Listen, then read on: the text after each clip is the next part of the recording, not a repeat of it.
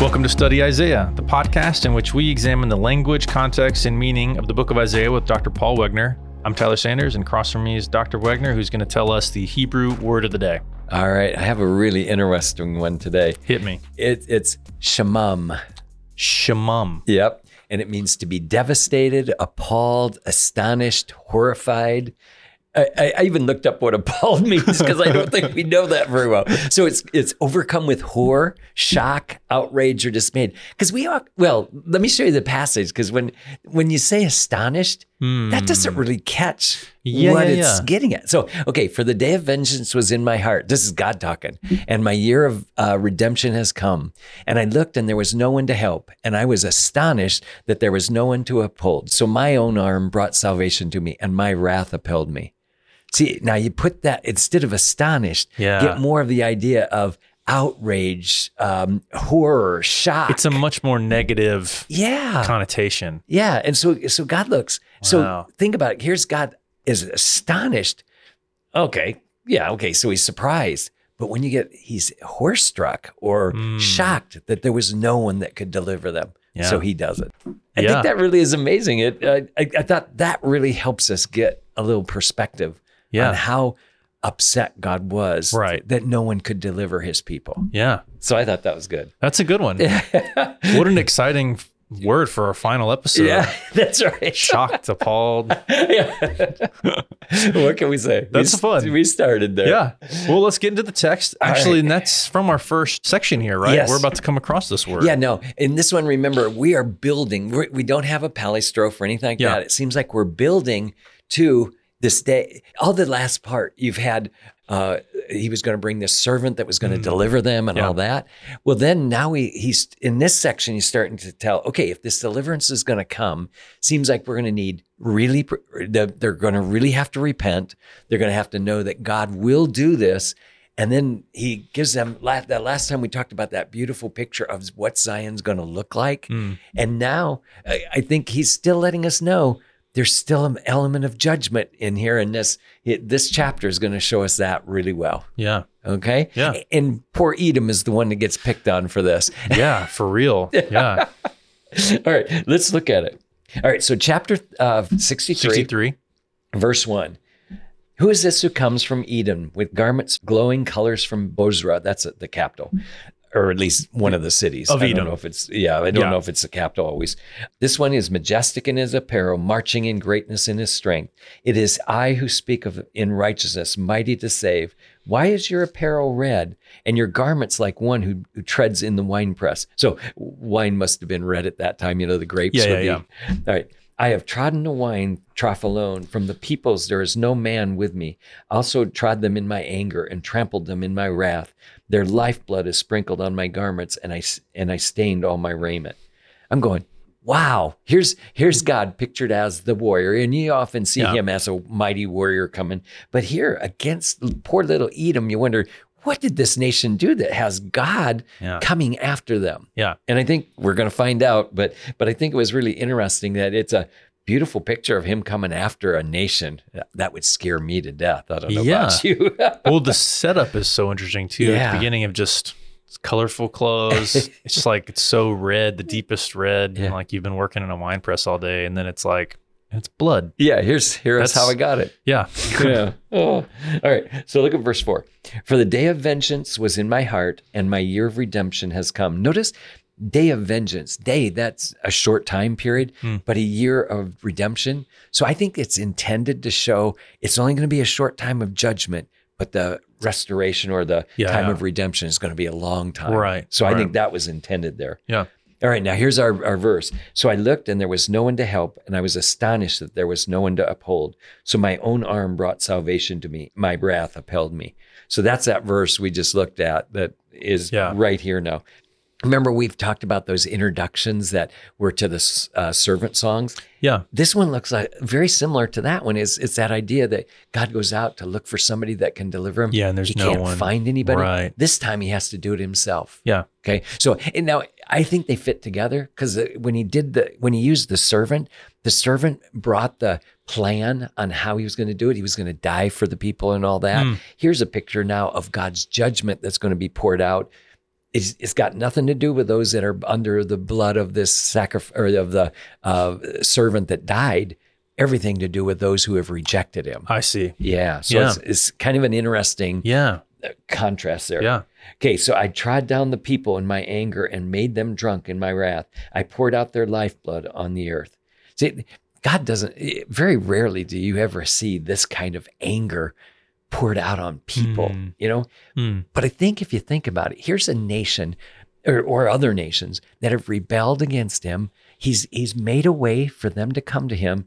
They've rejected it. And instead of that, they've mocked him and all that. I can see why a God who made creation, at some point, judgment needs to happen. And I think that's what it's getting at. Here's God's kind of kept it up for a while and hung onto his wrath, but now he's pouring it out. He's letting it all out. Right. So I thought was interesting. And specifically, we're talking about Edom right now. But were you mentioned other nations there? Do you feel like is Edom metaphorical kind of here? Or I think it's representative. I think it's a picture. Now we're going to find out, why is Edom of all people picked out? And what I wanted to show you is some of the things that in the past through history, what Edom has done to make Israel, or to be this foe against Israel. Yeah. So there, first I wanted you to see where it was, and there you can see Bozrah. Teman is another one we'll see, so I wanted you to see both of those cities. Yeah, and Edom's close. Yeah. It's a neighboring.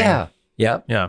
Okay, so in Numbers 20, verse 21, it says, "Thus Edom refused to allow Israel to pass through his territory. So Israel turned away from him." Now, if you think about it, that's kind of nasty, because here's a whole a group of people coming through a land. All you have to do is let them go through, and they're relatives anyway. In one sense, they're related. Yeah. Okay, and they reject that. So, okay, it's understandable. I think that it's nasty, but I think, okay, I could live with that. That's not that bad. Okay, look at the next one. Most of these are in Numbers because it's kind of where it all started, I think. Okay, so Numbers 24, 17 through 18 says, "I see him, but not now. I behold him, but not near. A star shall come forth from Jacob, and a scepter shall raise from Israel, and shall crush through the forehead of Moab, and tear down all the sons of Sheth." Now, what's that? Sounds like a prophecy, right? I didn't read the last one. Hang on, I'll come back. But it sounds like a prophecy. And usually a scepter, that's going to be like a leader. Yeah. Star could be a leader. I mean, often it's kind of somebody who's a rising star would be a leader who takes a nation. So I actually think this is actually talking about David, that David is going to come and he's going to crush Moab. And I mean, crush through the forehead of Moab, okay. And Edom shall be a possession, Seir its enemy, also shall be a possession, while Israel performs valiantly. So it's talking about here, at this point, God's picking a nation to protect them. He's going after a nation that goes against them. Yeah. So it's even prophesying, I think, that David is coming and he's going to trounce them. Right. Well, let's look at what happens. So in 2 Samuel 8:14, "And he, David," is the context, "put garrisons in Edom, and all Edom he put garrisons, and all of the Edomites became servants to David. And the Lord helped David wherever he went." Okay, so now David is conquering them. Yeah. All right. First Kings 11, 15, and 16. "And it came about when David was in Edom, and Joab, the commander of the army, had gone up to bury the slain, and had struck down every male in Edom. For Joab and all Israel stayed there 6 months, until he'd cut off every male in Edom." Wow. Yeah. So here's it during David's time. Joab is his commander of the army. Yeah. And he sends him out to wipe them out. 6 months. Yeah. They're cutting them off. So I'm thinking that's got to be the prophecy that was given in Numbers. This must be its fulfillment. Yeah. All right. And then there's a follow-up a little later in 2 Kings 8, 20 and 22. "In his days, Edom revolted under the hand of Judah and made a king over themselves. Then Joab rose by night and struck the Edomites who had surrounded him and the captains of the chariots, but his army fled to their tents. So Edom revolted against Judah to this day." So what had happened, so here they get trounced. I mean, the one before. Here what's happened is that Joab's army fled. And so Edom gets back to being their a nation again. Yeah. So, and then they put a king over them. So there's kind of a reversal of what was going on. Now, I think Psalm's passage here is the one that's key for the one that has God going after him. Yeah. Psalm 137, verses 7 and 8. We know this is when the Israel went into captivity and the Babylonians wiped them out. Because it starts off by the rivers of Babylon where we sat and wept. Remember that real famous one? Yeah. The end of it is this: remember, O Lord, against the sons of Edom, the day of Jerusalem, who said, raise it to its very foundations. O daughter of Babylon, you devastated one, how blessed will be the one who repays you with the recompense with which you repaid us. How blessed will be the one who seizes and dashes your little ones against the rock. Wow. That's okay. So a couple things here. So why is Edom standing back and cheering Babylon on to go ahead and destroy Jerusalem? Yeah, because they got pretty much wiped out themselves. So they've got anger already built up from the history, and so now they're saying, "Oh, this is payback time. Get them, Babylon." Right. You know, and in fact, as I understand it, they might have even been mercenaries for Babylon, so they paid them to help attack them. Okay. But now Babylon, it says, is going to be paid back with the same way they paid Jerusalem. So that means they must have grabbed their little ones and thrown them down off the cliffs onto the rocks. Right. So this sounds like it's very literal, and that God now is going to make sure Babylon gets paid back in the exact same way they did them. Right. So here's Edom cheering on this on, and I'm going, these guys are, I can understand they'd be mad at them, but throughout history, they've always had this antagonistic relationship between each other. And so when Israel's at its lowest, here's Edom cheering on the Babylonians to wipe them out. Right. So I can see why God's got some little anger here that he needs to take care of. Yeah. Yeah. Yeah. I think they deserve it. So, so it's just, I think the history helps us to see what's going on here. Yeah. Okay. Yeah. So here's Ezekiel, got one more. Ezekiel 25, 12 and 13 says, thus says the Lord God, because Edom has acted against the house of Judah by taking vengeance and has incurred grievous guilt and avenged themselves on them. So at some point, Edom must have attacked them and did some kind of, it's called grievous vengeance. Yeah. Okay. Therefore, thus says the Lord, I will also stretch out my hand against Edom and cut off man and beast from it, and I will lay it waste from Teman even to Dedan. They will fall by the sword. So here's now, if you wondered if God had good reason to punish Edom, my understanding is that Ezekiel here gives us that clue. Yeah. Now remember, historically, if we had this, the passage we're talking about in Isaiah is clear in the future when he pours out judgment at that last time, right? Yeah. So here's Ezekiel that's now historically well before this, where God's prophesying that he's going to wipe out Edom and punish them. Yeah. So I think now we've got the history and got good reason for God punishing Edom, and to see maybe Edom as a picture of others that have also rejected God and gone against him. Right. So when you ask, is it a figure or something like that? I think it must be. Yeah. Because we know that when the end time comes and he's going to set up Zion and he wipes out the wicked, it's not going to be just Edomites he wipes out. Right. It's going to be all the wicked people that have rebelled against him. Yeah. So I think it's pretty obvious that Edom is a picture of what he's going to do to other ones too. Yeah. Yeah. Does that make sense? Yeah, it does. Yeah. All right. Okay. Look at verse 7. Now we're going to go kind of through the history. I make mention of the loving kindness of the Lord, the praises of the Lord, according to all that the Lord has granted us, the great goodness towards the house of Israel. So he's saying, okay, here we've got Edom. I'm punishing them, but the reason I'm punishing them is I'm pouring out loving kindness on Israel. So that's what seems to be going on. When we first started, you actually pointed this out and said there's an amazing transition between here's God with all his bloody garments wiping out Edom. Yeah. But what in contrast that is to what he's doing for Israel. Yeah. So that's I think where it's coming from. Yeah. Remember he talks about his day of vengeance. Yeah. But then the year redemption, of recompense. Recompense. Yeah. Yeah. So I thought that was interesting. Yeah. And you were right. You found a really interesting passage here. It has to be on purpose, I think. Yeah. It's such a contrast. Yeah. Yeah. All right. According to all that the Lord has granted us, and the great goodness towards the house of Israel, which he granted them according to the compassion and according to the abundance of the loving kindness. For he said, surely they are my people, sons who will not deal falsely. So he became their savior. In their affliction, he was afflicted. Oh, I wanted you to see that.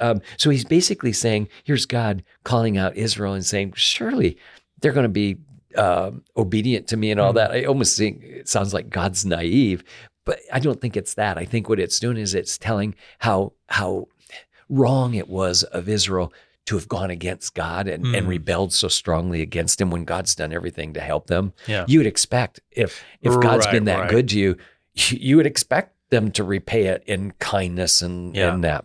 But it's not. It doesn't make sense. Yeah. So I think that's what he's getting at. Yeah. All right. So in their affliction, he was afflicted. That means that even when he punished them, it was hurting him. Yeah. There's a good father, right? Yeah, right. But we know that that's how he loves them. And the angel of the presence saved them. Remember the angel of the Lord in the Old Testament? Yeah. I think that's another name for the angel of his presence. That means I actually think it is a real angel that goes and protects them, but he's representing God. And so that's why they can respond to him as if it's God himself there, because he's interesting. Yeah, because he's representing him, God's presence. Yeah. Okay. All right, let's look at some of these. The second part of verse 10. In his love and in his mercy, he redeemed them, and he lifted them and carried them all the days of old. But they rebelled and grieved his Holy Spirit. Therefore, he turned himself to become their enemy and fought against them. Then his people remembered the days of old of Moses. Where is he who brought them out of the sea and of the shepherds of his flock? Where is he who put his Holy Spirit in the midst of them? See, I think what's going on here is this is what God had hoped for, that they would be obedient to him and all that. They rebelled against him. And now they're saying, well, we saw these mighty acts of God in the past. Why aren't you doing them for us now? And I think his response is, because you've been wandering against me. I had to become your enemy in hopes of saving some of you. Right. So I think it would be his response.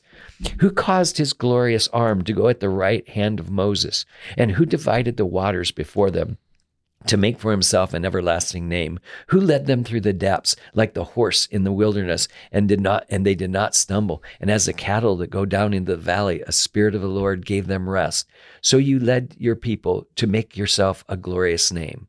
Well, and that's in the past, and now they don't see it. And they're wondering, why are you not helping us? So verses 4 and 5 is like his answer to who is this that comes from Edom? So now his answer is, the day of vengeance has come in my heart, and my year of recompense has come. I looked and there was no one to help, so he brought it.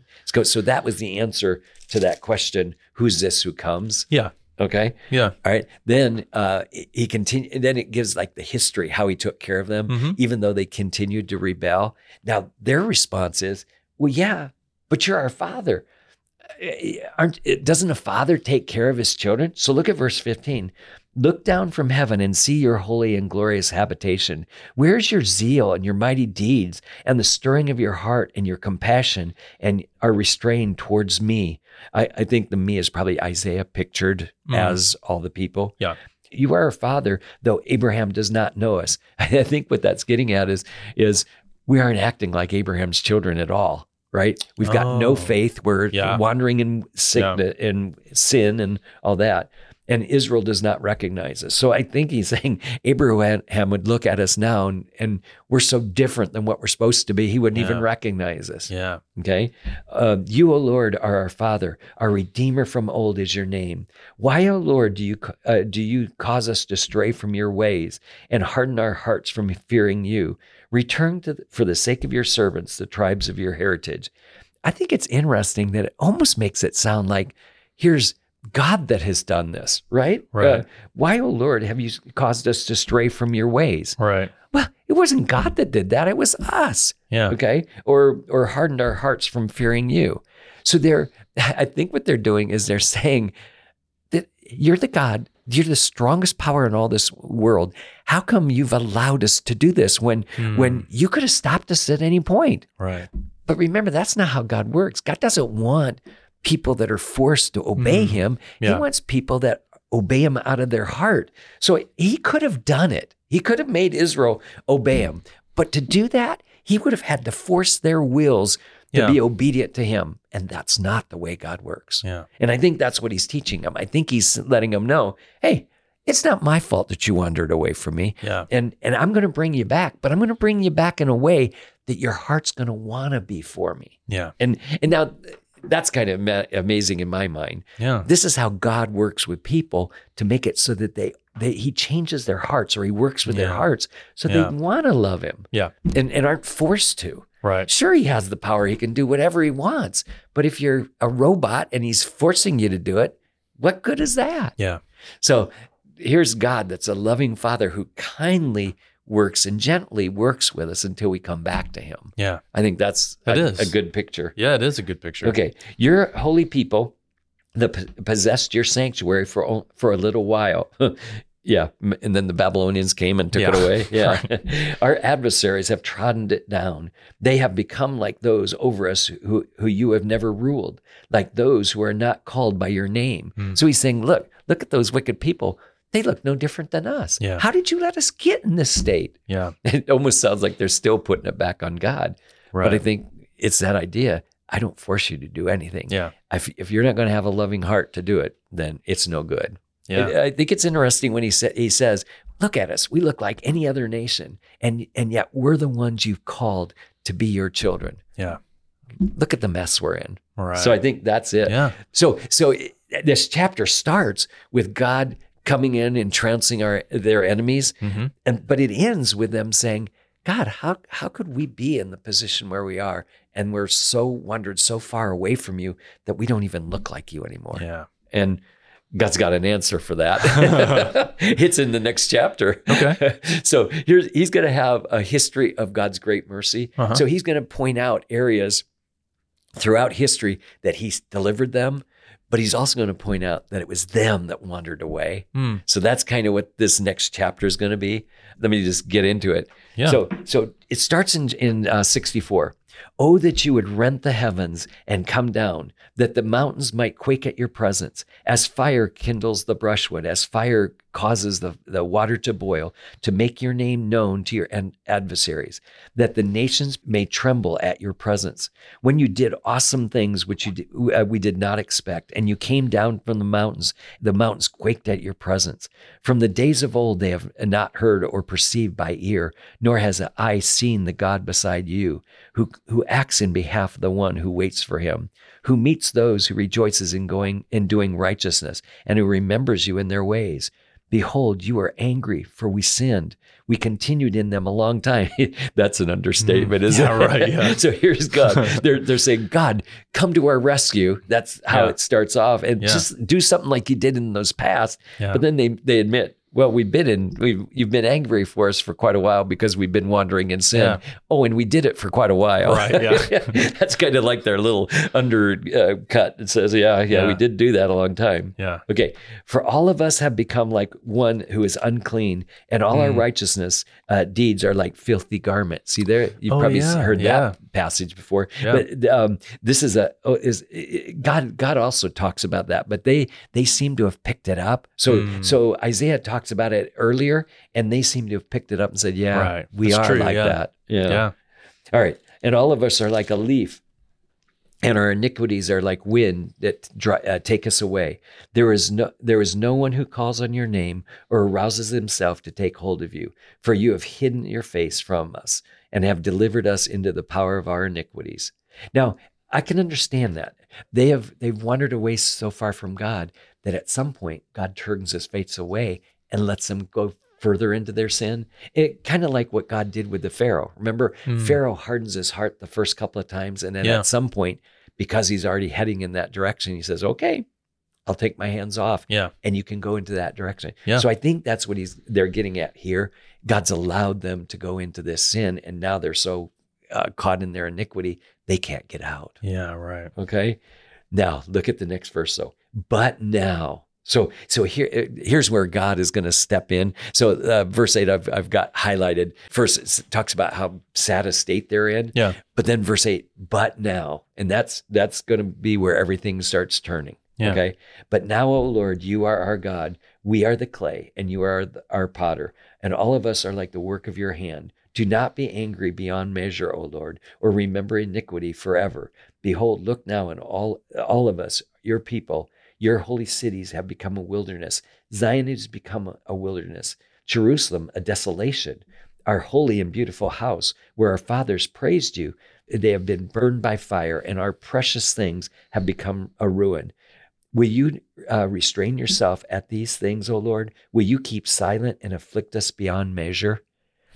That's an interesting question, right? So I think what he's doing is he's saying, okay, we've been punished. We get that. Yeah. We feel that and we understand. Yeah. But at what point do you say, enough's enough? Yeah. And I think that's what they're asking God. At what point do you say, okay, we've got enough punishment. Now come and deliver us. Yeah. You would think, oh, here's a loving God that's going to say, oh man, I'm going to run right to you. Yeah. He doesn't do that. Look at this next chapter, because I think it's interesting, his response. So, and it's our last section. Okay. It's the last two chapters are basically one section. Kind of piece. Yeah. The big picture is that God will preserve his remnants. Okay. So that's the big picture. Yeah. But God's answer is, it's in verse 1. I permitted myself to be sought by those who did not ask for me. I permitted myself to be found by those who did not seek me. And I said, here I am, to a nation that did not call on my name. So remember, they're saying, well, God, how long are you going to let us be like this? Yeah. Right? Aren't you going to come to our rescue? And his response was, wait a minute. I came to you at the very beginning. Yeah. It wasn't you that called on me. Yeah. I came to you. Yeah. So I think he's putting the ball back in their court and saying, wait a minute, at what point does a loving God, even though he loves them, has to say, it wasn't me that did this. Yeah. You guys were the ones that wandered away. Right. And I'd done everything to call you back and all this. And look at you. So I think it's interesting. You expected after their plea that he comes running and say, oh, here I come. I want to help you. Yeah. But the answer is a little more complicated than that. He said, I did this in the past and I came to you when you weren't looking for me. Yeah. Okay. So it's time for you to get busy too. Yeah. I have spread out my hands all day long to a rebellious people who walk in the way which is not good, following their own thoughts. A people who continually provoked me to my face. That's kind of belligerent, right? They're here, right in God's face, and they're saying, I don't want you. Yeah. Okay.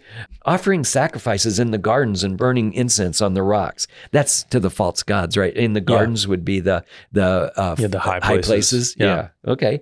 Who sit among the graves and spend night in the sacred places. Those would be probably shrines and stuff like that for the false gods. All right. Who eat swine's flesh and well, let me just stop there. We know that's a big one. No, right? Okay. And the broth of unclean meat in their pots, who says, keep to yourself, do not come near me, for I am holier than you. These are the smoke in my nostrils, a fire that burns all day. So here's these people thinking they're holier than God, or at least God's people, do not come near me, for I am holier than you. I assume he was doing it to God's people, probably not directly to God, though through God's people, you're doing it to God. Yeah. But look at here. These are smoke in my nostrils and fire that burns all day. See, I think that's God talking. So when he says, these are smoke in my nostrils, I think he's referring to what they were doing to spurn God. Yeah, okay? That would kind of make sense. He said earlier, it was like to my face. Yeah. When you think about it, here's smoke that's to the idols. Yeah. That must be an embarrassment and appalling, remember? Yeah, that's right. Back to our word. Yeah. All right. Behold, it is written before me, I will not keep silent, but I will repay. So, you expected him to say, behold, it is written before me, I will not keep silent, I will come to your rescue. That's not what he says, is it? I will repay. And I will even repay unto your bosom both their iniquities and the iniquities of their children, the fathers together, says the Lord, because they have burned incense on the mountains and scorned me on the hills. Therefore, I will measure their former work into their bosom. Wow. Yeah. So their response is, well, God, can't you look time. towards us and time to deliver us? And he says, yeah, I will, but it's not going to be all of you. Yeah. You guys have spurned me, and the ones that have spurned me deserve the punishment. Yeah. Okay. Now look at verse 8. Thus says the Lord, as the new wine is found in the cluster, and one says, do not destroy it, for there is benefit in it, so I will act on behalf of my servants in order not to destroy all of them. Okay, now it's getting real clear, right? We wondered about the remnant, where the remnant was going to pop up. Yeah. Now he's making it clear. Yeah. This is how it's going to work. Those that have spurned him, they're going to be punished. Yeah. But he's not going to destroy all of them. So here it makes it real clear. There'll be a remnant that has been righteous that he's going to protect. The rest of them are going to go off into punishment. Yeah. This is about the clearest he gets to let you know that he's going to protect that remnant. You'll keep seeing this, but this chapter is probably your clearest one. Okay? All right. I will bring forth offspring from Jacob and the heirs from my mountains from Judah. Even my chosen one shall inherit, and my servants will dwell there. Sharon will be a pasture land for flocks. Now, Sharon is the plains of Sharon on the east side there. Okay. I would say now, a lot of times they have rain, but sometimes they don't. It sounds like he's going to make sure they've got rain. So it's going to be like blessed.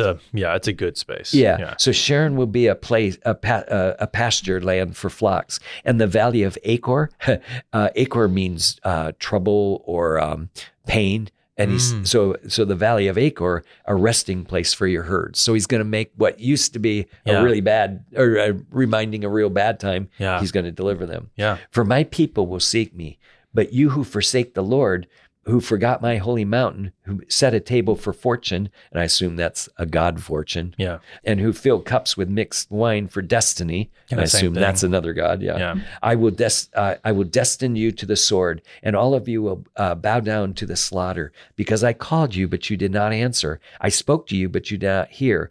You did evil in my sight and chose that which I did not delight. So he's making it real clear. There's some I'm going to save, but there's some I'm not going to save. Yeah. So this is going back to that day of vengeance, the year of recompense, redemption. Yeah. So you've got a short time of punishment, but a long time of restoration. Yeah. So he's making it real clear. The ones that serve me, I will save, but the rest of you are going to be punished. Yeah. Okay. And this is a fair God, right? I mean, I think at this point, he's defending himself. I would have thought after verse 12 of that last chapter that, will you restrain yourself at these things, O Lord? Will you keep silent and afflict us beyond measure? That almost makes it sound like God's been unfair. Right. So this next chapter is letting him know, I haven't been unfair at all. Yeah. If anything, you guys have been the unfair ones, and it's time for you to realize that. Yeah. So he's letting them have it. Yeah, still. Yeah. Yeah, for sure. And I would say this one's about the clearest passage that, God is a fair God. He's a just God, but he's also, that's the other side. He's also a fair and a just God. Yeah. He's a merciful God. Well, it has to be both. Yeah, he is a just God. He is a gracious God. But look at here, for those who've wandered away, he is punishing. Yeah.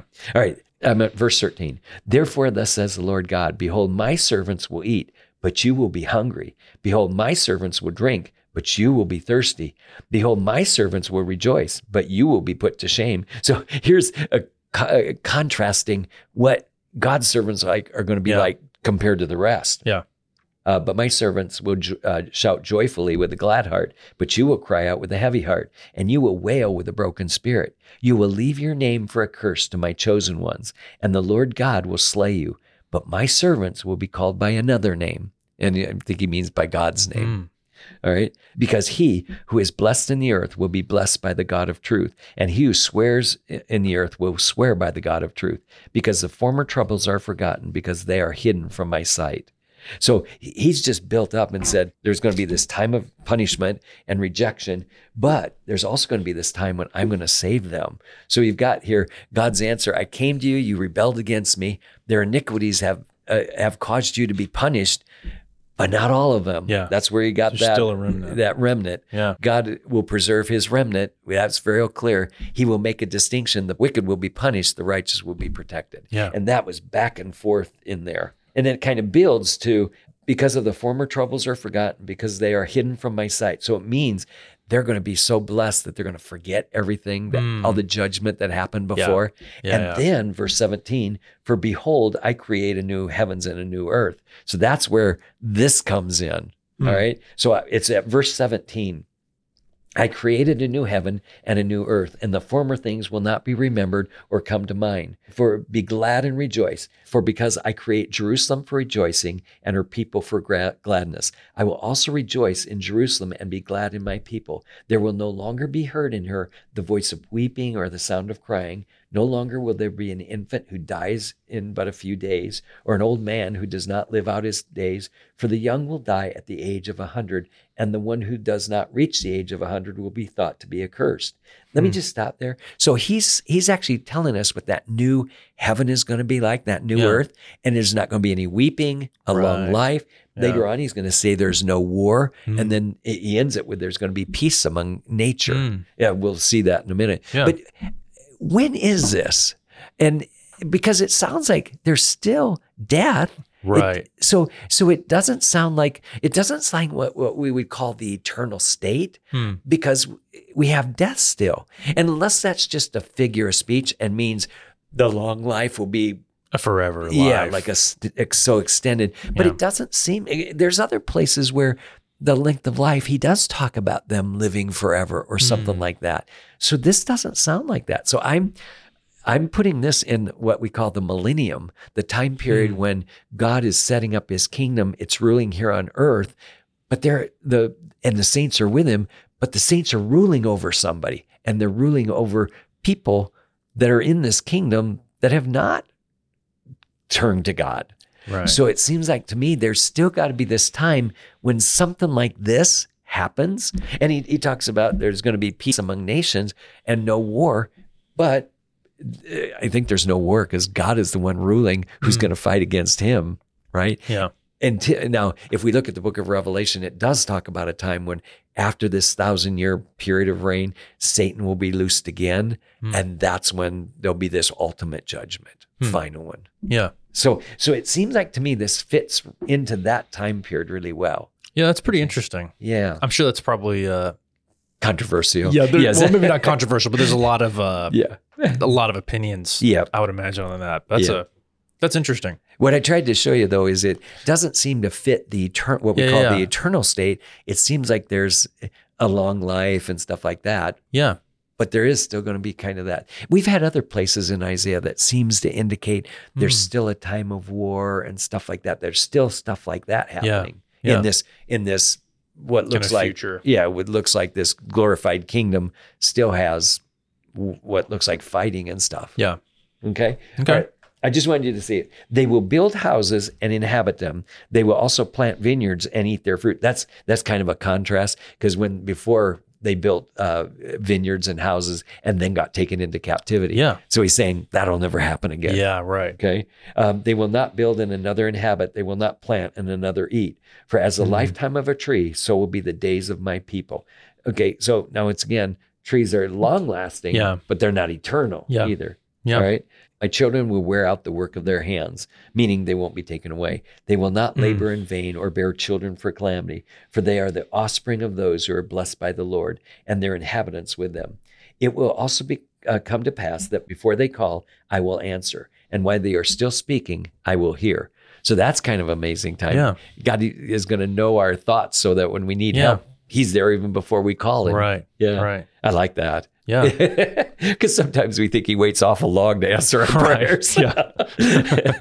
All right. And the wolf and the lamb will graze together, and the lion will eat straw like the ox, and the dust will be the serpent's food. They do not do evil or harm in all my holy mountain, says the Lord. I don't know if you remember, but that's part of the quote from Isaiah 11 towards the end. It's missing the middle section about kids being led by, donkeys being led by a kid and stuff like that. Yeah. So, but I think it's intended to kind of be a summary of that time period. So it takes the first part and the last part. Yeah. I think it means and everything else that was in between, but it just didn't say it. Yeah. Okay. So that gives us our full picture of what this new heaven and the earth is going to be like. And then we go into our last chapter. Yeah. Okay. Okay. All right. Let me give you the next thing. So chapter 66 reminds us again that it's not for everyone. So he just got done telling us how good it was for the people he was going to protect. Yeah. But now look at, thus says the Lord, heaven is my throne and earth is my footstool. Where is the house that you could build for me? And where's the place that I may rest? And the answer is that there's nowhere. I can't build one for you, right? Yeah. Okay.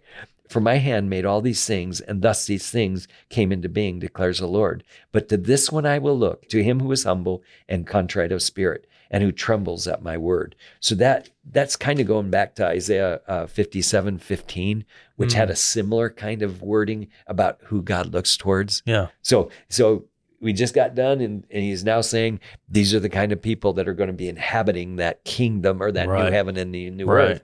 But he who kills an ox is like one who slays a man, or him who sacrifices a lamb is like one who breaks a dog's neck. And him who offers grain offering is like one who offers swine's blood. What looks like to me is, and that one's kind of hard. The first one was God's command, right? He who kills an ox, okay, that killing an ox is fine, is like one who slays a man. Well, that's not that's a right. problem, yeah. Right? Okay, he who sacrifices a lamb, something that God allowed, is like one who breaks a dog's neck. Okay, I guess that's something you didn't do. Yeah. Okay, him who offers grain offering, like one who offers swine's blood. So it sounds like what's happening is each of these have one thing that God commanded, but then something that people just made up and did. Yeah. And I think that's what it's getting at. You guys are the people who pretend to obey me, but then do whatever they want. Those are the people he's talking about, I think. Yeah. So I think that's how they did it with the words, is they took things that God did command, connected them to things that he didn't command. Right. Okay. And who burns incense is like one who blesses an idol. Okay. Yeah, same kind of model. Okay. Yeah. But as they have chosen their own ways, and their soul delights in their abominations, so I would choose their punishment and will bring on them what they dread. So that, I think, is saying, oh yeah, just like these people that chose their own ways and made up their own rules, they're going to be the ones I'm going to choose the punishment for them. Yeah. Because I called and no one answered. I spoke, but they did not listen. They did evil in my sight and chose in which I did not delight. Hear the word of the Lord, you who tremble at his word. Your brothers who hate you, who execute you for my name's sake, have said, let the Lord be glorified that we may see your glory, but they will be put to shame.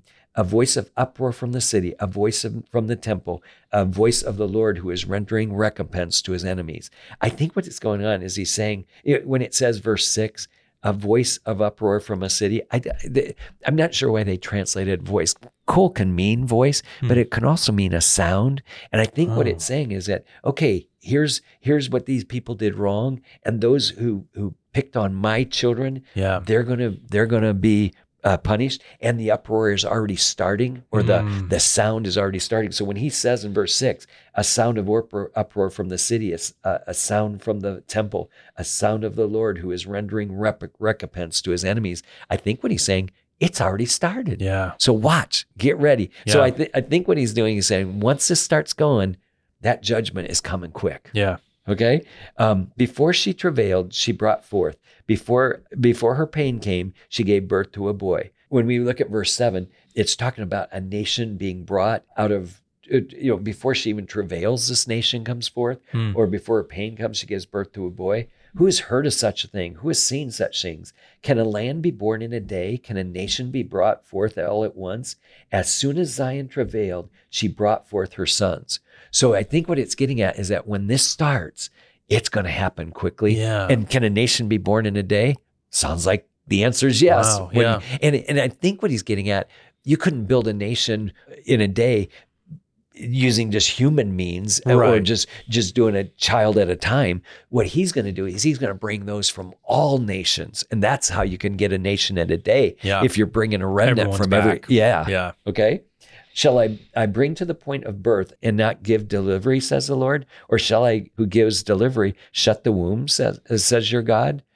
Be joyful with Jerusalem and rejoice in her, for all you who love her. So it almost sounds like we're jumping around here, doesn't it? So I think what it's saying is in verses 7 through 9, God's going to bring a nation really quickly. Yeah. And then starts in verse 10, all right, be joyful with Jerusalem and rejoice for all who love her. So I think what it's saying, here's the people that are coming, the ones that rejoice with Jerusalem and love her. Those will be the nation that's being built in a day or real quickly in the verses before. Okay. Because otherwise it seems like he's jumping around, but I don't think he is. Yeah. Okay. Be exceedingly glad with her, all you who mourn over her, that you may nurse and be satisfied with her comforting breasts, that you may suck and be delighted with her bountiful bosom. For thus says the Lord, behold, I extend peace like a river and the glory of nations like an overflowing stream. You will be nursed, you will be carried on the hip and fondled on the knees. It is as one who his mother comforts, so I will comfort you and will be comforted in Jerusalem. Then you will see and your heart will be glad and your bones will flourish like a new grass. I thought that was a brilliant picture. When God starts working with you and starts delivering you, you're going to flourish like new grass, how it sprouts up. Sometimes we see these dry mountains, and then when rain comes, they're green. It just sprouts right up. So fast. And I think that's what it's getting at. Your bones will flourish like the new grass, and the hand of the Lord will be made known to his servants. But he will be indignant towards his enemies. So he's making a real contrast again. So once again, right in these, it's the second part of verse 14. He just got done saying what he's going to do with his people, but look what's going to happen to those that he's going to punish. Yeah. For behold, the Lord will come with fire, and his chariots like whirlwind, to render his anger with fury, and his rebuke with the flames of fire. For the Lord will execute judgment by fire, and his sword on all flesh. And those slain by the Lord will be many, and those who sanctify and purify themselves will go into the gardens, and following the ones in the center. I don't know, that probably means a leader of these cults or something like that, who eats swine's flesh, detestable things, and mice. It will come to an end altogether, declares the Lord. Once again, he's making that contrast between the remnant and those that are going to be punished. Yeah. All right. For I know your works and their thoughts. The time is coming to gather all nations and tongues, and they shall come and see my glory. I will set a sign among them and will send survivors from them to the nations. Tarshish, Push, Lud, Meshach, Rosh, Tubal, and Javan, to the distant coastlands that have never heard of my fame nor seen my glory. They will declare my glory among the nation. So at some point, he's sending out his messengers to bring the remnant from all these nations. Yeah. Then they shall bring all your brethren from all the nations as a grain offering to the Lord. So he's going to bring that remnant back to Zion. Okay. And it's like all the nations as a grain offering to the Lord. So it's something being given to God. Okay. They're going to come on horses and chariots and litters, on mules and on camels. I think it's just saying they're going to come in all ways possible. Yeah. Right. To my holy mountain, Jerusalem, says the Lord. Just as the sons of Israel bring their grain offering in a clean vessel to the house of the Lord, I will also take some of them for priests and for Levites, says the Lord.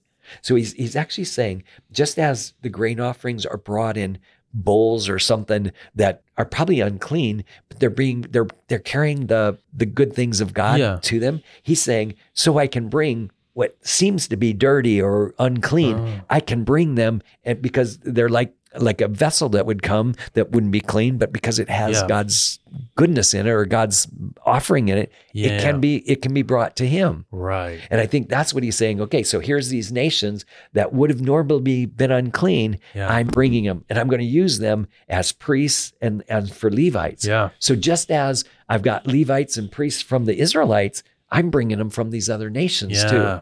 So that's given us a real good, clear picture that remnant is not just from Israel. Yeah. It's from all the nations. And even if you're worried about those nations being unclean, don't worry, because even the vessels that bring the grain offerings to me are not clean. Yeah. And it's okay because I take it. That's right. Yeah. All right. For just as the new heavens and the new earth, which I made to endure before me, declares the Lord, so your offspring and your name will endure. And it shall be from new moon to new moon, and from Sabbath to Sabbath, all mankind will come to bow down before me, says the Lord. So everyone is coming to worship God. Yeah. All right. Then they will go forth and look on the corpses of the men who have transgressed against me. For their worm will not die, and their fire will not be quenched, and they will be an abhorrence to all mankind.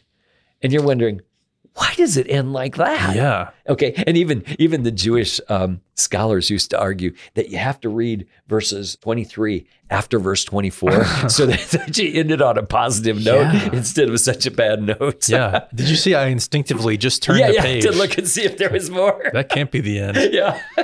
No, it is. Because remember our refrains? Yeah. There's no peace, says my God, for the wicked. Yeah. This is about the biggest finale you could have when it says talking about there being no peace for the wicked. Well, they aren't. They go forth and look on the corpses of the bodies who have transgressed against me, and their worm will not die, their fire will not be quenched, and they will be an abhorrence to all mankind. That's like the climax of no peace for the wicked. Yeah. So it's interesting how it ends. That is very interesting. Now, I don't think I understood what these actual verses meant. So here's our thing. I'll come back to this in a minute. Okay. But what does it mean when it says their worm will not die and their fire will not be quenched? Well, the only reason a worm would not die is if it constantly has food to keep feeding on, right? Yeah. And their fire will not be quenched is the only reason that's going to happen is because there's it's never going to run out of food. Yeah. So I actually think that this is talking about eternal judgment. Wow. He's saying that those people who are there are going to be in a constant state of torment that's never going to end. That fire that's burning will never go out. I never realized that that's what it was getting at before, but I think what it's saying is this is about the best picture of this eternal punishment that God's going to have for those wicked that he talks about the lake of fire in the book of Revelation. Right. So it seems like to me he's given us some hint of it in the Old Testament, and then when you get to the book of Revelation, he lets it's a lot more detailed. Right.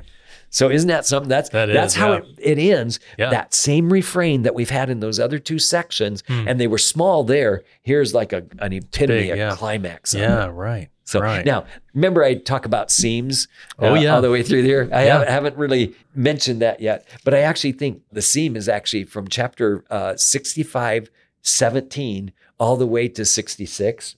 Wow. The end, which seems like a long one, but look what it's going to have our same ideas in it. Actually, I've tried to hone that down. I think if you just go to chapter 66, verse 14, from there on, he talks about the idea of restoration. There's more on restoration in this one than almost anything. So if you started at 66, I even go up to verse 10, be joyful with Jerusalem and rejoice with her. So even if I had to put the seam up to there, that whole section is talking about what God's going to do for his redeemed people. But I think what you could do is you just take verse 14. Then you will see this, and your heart will be glad, and your bones will flourish like new grass, that the hand of the Lord will be made known to his servants. That's kind of what's happening to them. But then it keeps going, like verse 18, I will know their works and their thoughts, and the time is coming to gather all nations. So definitely 18 to verse 32 is him gathering this remnant that he's going to protect. Yeah. So the idea of restoration is clearly there. Yeah. Okay. Yeah. Then the remnant being saved, I would say that's clearly verses 18 through 21. Yeah. And that remnant comes from all nations, right? We talked about, even though you might think they're unclean, the vessel, yeah. Come in a dirty vessel or an unclean vessel. So that remnant is coming, and don't worry that it's unclean because it's coming to me. Yeah. Okay. And then the wicked being punished. We've got that. Yeah, we real saw clear. that. Yeah. Yeah. So you've got verses 14b, but he will be indignant towards his enemies, those who sanctify and pure themselves in the garden and stuff like that. And then the last verse talks about what's going to happen to them. Yeah. So I've got these themes mentioned one more time at the end. So I think it works. Yeah, I think it works too. There were times when I wasn't real certain about it, but it does seem like these three themes just keep coming up. Yeah. And especially in places where you don't expect them. Remember, we got to verse 14 of chapter 66, and is like the epitome of God dwelling with his people. Yeah. So why does he have to talk about punishment again? It just brings up the themes again. I think that's it. Yeah. So I think it works. Yeah. That's really good. That's fascinating. Yeah. And I think the thing that was new for me that I didn't really think about before was that this sounds like it's an eternal punishment because the worm never dies, the fire never goes out. Yeah. And I never really realized that's what it was getting at before. Like, when did you come to realize that? When I wrote the commentary. That's sad, good. but true. Yeah. You never stop learning. Yeah, that's true. There we go. But it's a good reason to dig into these passages over and over and over again, and you'll find new things and pick up new details every time you do it. Yeah. Well, we made it. We did. We made it. We've made it all the way through the book of Isaiah. Yeah. So if there were one thing that you remembered from it, what would it be? I think what stuck out the most to me, and probably, if I'm in a situation where I'm going to be teaching through Isaiah, I think those 3 themes from this theme, I think those would be a really powerful thing for me to be able to share. I think those are, I'm like an English major in college, so I love themes, but I think that can be a really helpful way for a person who's not familiar with Isaiah to start approaching it and just like look for these 3 things, and they'll see it a lot, but I think that could be a really helpful guide, because Isaiah is it's a long book. I think it could be confusing for someone you're reading it the first time. There's a lot of details in there. There's a lot of countries that are mentioned, that there's just a lot of things you get hung up on that could be maybe not distracting, but could be kind of hard to swallow your first time through. But I think that's what I like. There are things that people will pick up if they stick with it, and they'll see it over and over and over again. And it's clear throughout the book. I mean, those 3 things are probably the most important thing in that whole book. They're going to just keep coming over again. And remember that title, the Holy One of Israel, that term just keeps coming up. So 25 times. And that's pretty important, because if you think about that means here's an unholy Israel that he keeps mentioning that about their God being the Holy One of Israel.